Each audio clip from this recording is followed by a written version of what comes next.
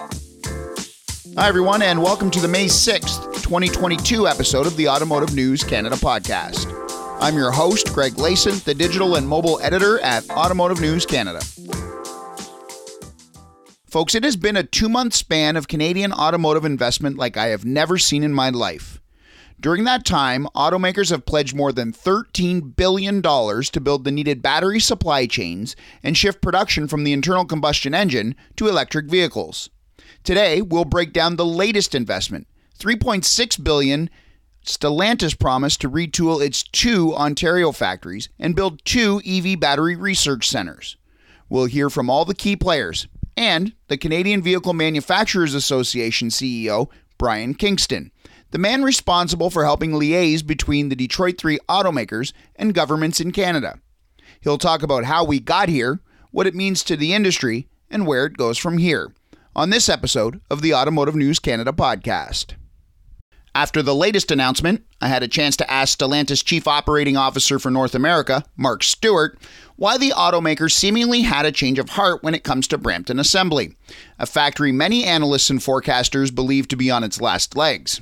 Brampton? Well, I guess I'd like to correct it. They've not been on their last legs. Last year on a 10 and 11-year-old platform, they were number 1 in the market, and they beat Ford Mustang, and they beat everybody in the market. So they are standing tall and standing proud, and I'm very proud of that plant. I'm very proud of our Dodge brand, and absolutely, their quality is record first quartile. Dodge brand is number 1 and number 2 in the market year in and year out. It makes sense for us to put the allocation to Brampton, and I'm super pleased. Sorry guys, as I move my hands too much. Really pleased that we were able to get there today. Is it the same vehicles they're building now? We're not sharing the vehicles yet. As I said, there's a time and a place in the speech. We'll get to that in the coming months as we start doing the reveals. But we are very excited about all the platforms coming into Canada. I then asked Unifor Local 1285 President Danny Price, who represents workers in Brampton, for his reaction to the news. Here's what he had to say. Oh, it's amazing because just like you said, the newspaper articles up until now have been a black cloud over Brampton. We've been pushing hard, we've been lobbying hard with all levels of government, and this is just amazing. We're going in the right direction. We want to be part of the future. And I think this has positioned us perfect. We've been advocating for a long time, and I know the good job and the good work that we do out of Brampton, and I know our products are the hottest selling products right now for Stellantis. So we've been providing the funds for them for the EV transformation, and we wanted them to not leave us behind. And they kept promising us, you keep doing what you're doing, keep putting up the numbers, keep the quality there, and that's what our workers have been doing. And what will a rejuvenated Brampton assembly plant mean for suppliers in Ontario? Flavio Volpe, head of the Automotive Parts Manufacturers Association, explained. I'm so happy at the Brampton announcement. If you had asked me 6 months ago or 3 months ago whether I thought this was going to happen for Brampton, I would have said no. Exactly. Well, there's about 12,000 jobs at suppliers that feed that plant in Canada that now know they have a future. So, to dig a little deeper on this investment and others made over the last 2 months, I'm now joined by Brian Kingston, head of the Canadian Vehicle Manufacturers Association, which lobbies governments in Canada on behalf of the Detroit 3 automakers. Brian, thanks for joining me on the show today. Thanks for having me on. Great to be here. Always a pleasure. Let's start here. How would you describe the last 2 years in Canadian automotive? Well, it has been phenomenal for the Canadian automotive industry. If you look over the past 18 months alone, Ford, General Motors, and Stellantis have announced nearly $14 billion in new investment into Canada. And this is going to create well in excess of 6,000 direct jobs. And on top of that, tens of thousands throughout the supply chain. So, couldn't happen at a better time. We're in the midst of a major transition right now to electrification, and automakers are putting significant amounts of investment as part of that transition into Canada. So it's an exciting time, and I think the future is bright for Canadian auto. You lobby and represent the Detroit 3 in Canada, often talking with the government, making cases for these automakers. What has the process been like for you in your position, and working with the automakers and working with the government. What has it been like for the last, I assume they start, farther back than 2 years. So what's this process been like?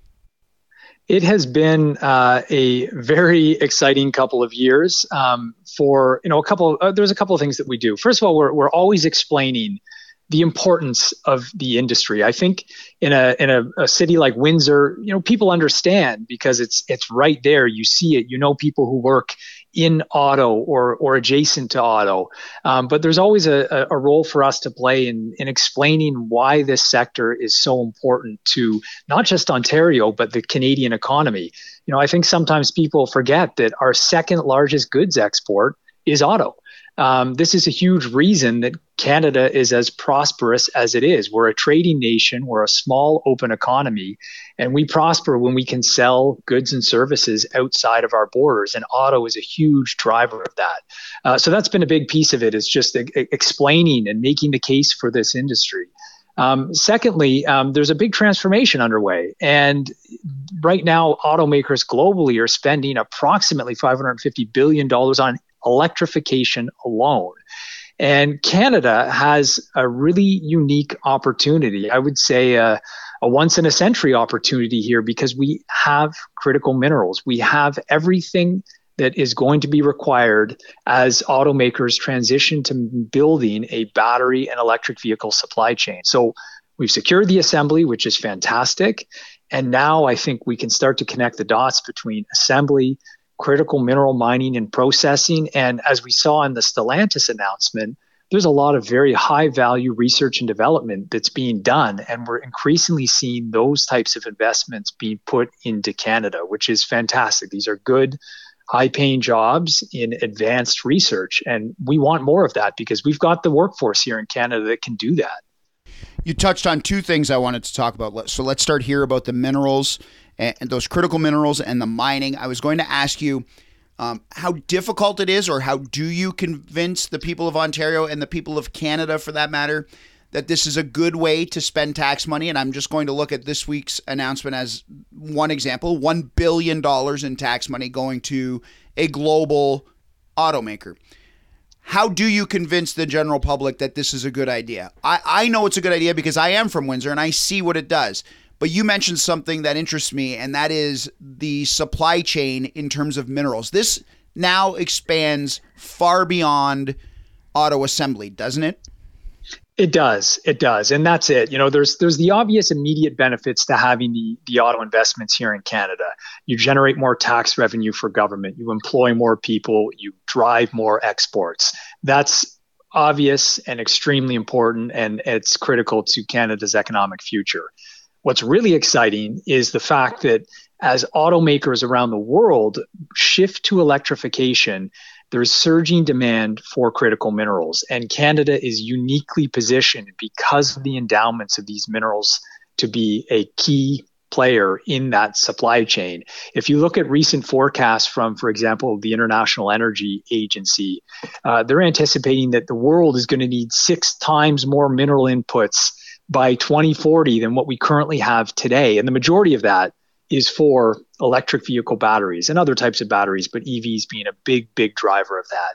So this investment gives us a role in that transition. And that's how I think when I speak to Canadians who maybe aren't as close to the automotive industry or, see it in their backyard, understanding that this is a big opportunity for mining and processing across the country in these minerals. And I think there's huge potential for Canada if we get this right.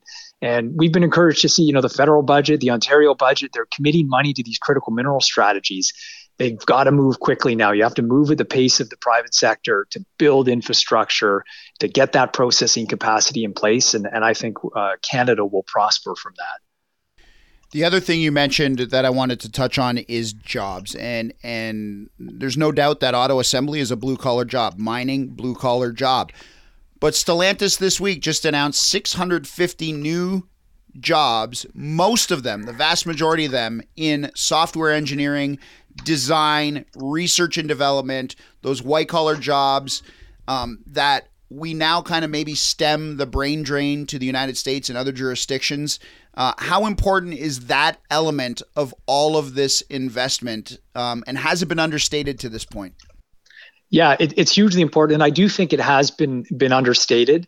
There is so much attention paid to assembly for obvious reasons, but that was a really exciting part of the Stellantis announcement. 650 people dedicated to technical engineering, R&D roles here in Canada, and I think that's a real vote of confidence in Canada and the ability of our people and our education system to have individuals who can go into those jobs and really contribute to developing the vehicles of the future. Not only the Stellantis announcement, but if you look at what General Motors has been doing in Oshawa, their R&D team now has grown from less than 200 people to well over 1,000. So this type of activity in Canada, high value activity, contributing to this transition and these new technologies, is hugely important. And the more of that we have here, I think the better position we are for the future. So what else changed? We know that electrification is coming, and we know that there's been government mandates, but the one thing that jumps out at me again is the government investment in all of this. We went from closing plants, literally closing Oshawa, to reducing shifts in Windsor down to 2, to being promised that we're going to get 3 shifts, and Oshawa can barely keep up with its work now. And part of that is government incentives. So what changed across the table from you when it comes to governments contributing taxpayer money to these types of projects? Because Doug Ford started his tenure as the leader of the Conservatives in Ontario as being against what he calls corporate welfare, but then he stands up and gives a $500 million to some of these projects. So what changed in the mindset of the governments in your eyes? Well, a couple of things. First of all, I think that there is a recognition by governments that the industry is going through this major transition, and now is the time to be part of that, right? These investments, the $550 billion I mentioned into electrification, this transition is happening quickly, and governments understand that as that occurs, now is the time to make sure that you've got a foothold in that transition. So I think that's been one key development, just the pace of technological advancement here, the movement to electrification and the desire to be part of it. Secondly, there has been a very, very productive relationship between the federal government, Minister Champagne, and Minister Fedeli at the provincial level. And I really have to emphasize how important that has been, because that's not always the case. Sometimes you have governments of different stripes with different views, priorities, but you have two governments that understand the importance of auto and that are working together extremely closely to make the pitch that Ontario and Canada is the place to do this. That's very notable. And the last thing I'll mention is Minister Champagne personally has been very active. He's actively engaged, reaching out to auto executives, as we heard at the announcement on Monday, and always making the case for Canada, connecting companies to whoever it is within departments that they need to speak to. That is very, very important. We've looked at other jurisdictions around the world that have a good track record of attracting foreign investment. And one of the key things that many of them have is, a single window, basically. One point of contact, one place to go as an investor where you can get the ball rolling on potential new investments. And we're seeing that play out right now. It's really important, and it's making a big difference. I know you represent only the Detroit 3, but we've heard recently as last week that Volkswagen is now looking at perhaps investing in Canada.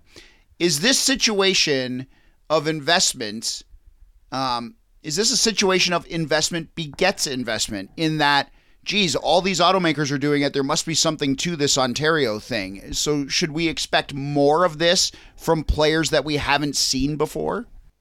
Well, there's no doubt that there's momentum now, right? And I do think that draws further attention from other potential investors. And when you look at what Ontario and what Canada has to offer, it's not just the investment environment, the governments that are willing to partner to make these investments happen. That's all really important. But we also have the potential to build a critical mineral supply chain for an OEM. And that, to me, is a unique Canadian advantage. We have the critical minerals. We have a largely renewable energy grid. We've got world-class talent. You combine all of that, and there actually aren't that many jurisdictions in the world that can put all of those elements together. Then you cap that off with the fact that we sit beside the wealthiest economy in the world in the United States, and it's a pretty compelling case to make for investments in Canada. So I'm hopeful that this is just the start, and we'll see more investments in the coming years. So then this is my favorite question to end all of my interviews on. I ask you to look into your crystal ball. What do you see as the next announcement? What is the next step in Canadian automotive? I think the next thing that you'll see is automakers looking further down the supply chain as they build out their battery facilities. We saw the Stellantis investment, $5 billion into Windsor for a battery facility. Automakers are looking now at sourcing critical minerals, processing them up to the level that's required to work and be useful in a battery. And I think if we get the government side of this right, with the infrastructure built out to the resources, plus some assistance to help get processing done here in this country, I think you're going to see a lot of automakers looking at that as a potential opportunity to build a broader North American supply chain with Canada as a key element of that. So I'm excited about that, and I'm hopeful that you'll see more investments in that space in the future. I think you speak for a lot of people when you say you're excited. I think there are a lot of people excited. I've never seen anything like this in all of my time spent just growing up in Windsor and then covering the auto industry. Incredible time. Glad you could come on and discuss the last 18 months with us, and we'll see what the next 18 months hold. And I hopefully will be talking about more good news on a future episode. I hope so. Thanks so much for having me on. Thanks, Brian. I want to thank all my guests this week. If you'd like to be a guest on the show, have a suggestion, or simply want to comment, email me at glayson@autonews.com. And remember, you can listen to all our previous podcasts on Spotify, iTunes, and Google Play, or on our website. Just click the podcast tab at the top of the homepage. That does it for this episode of the Automotive News Canada podcast. We hope you'll join us next time. So long, everybody.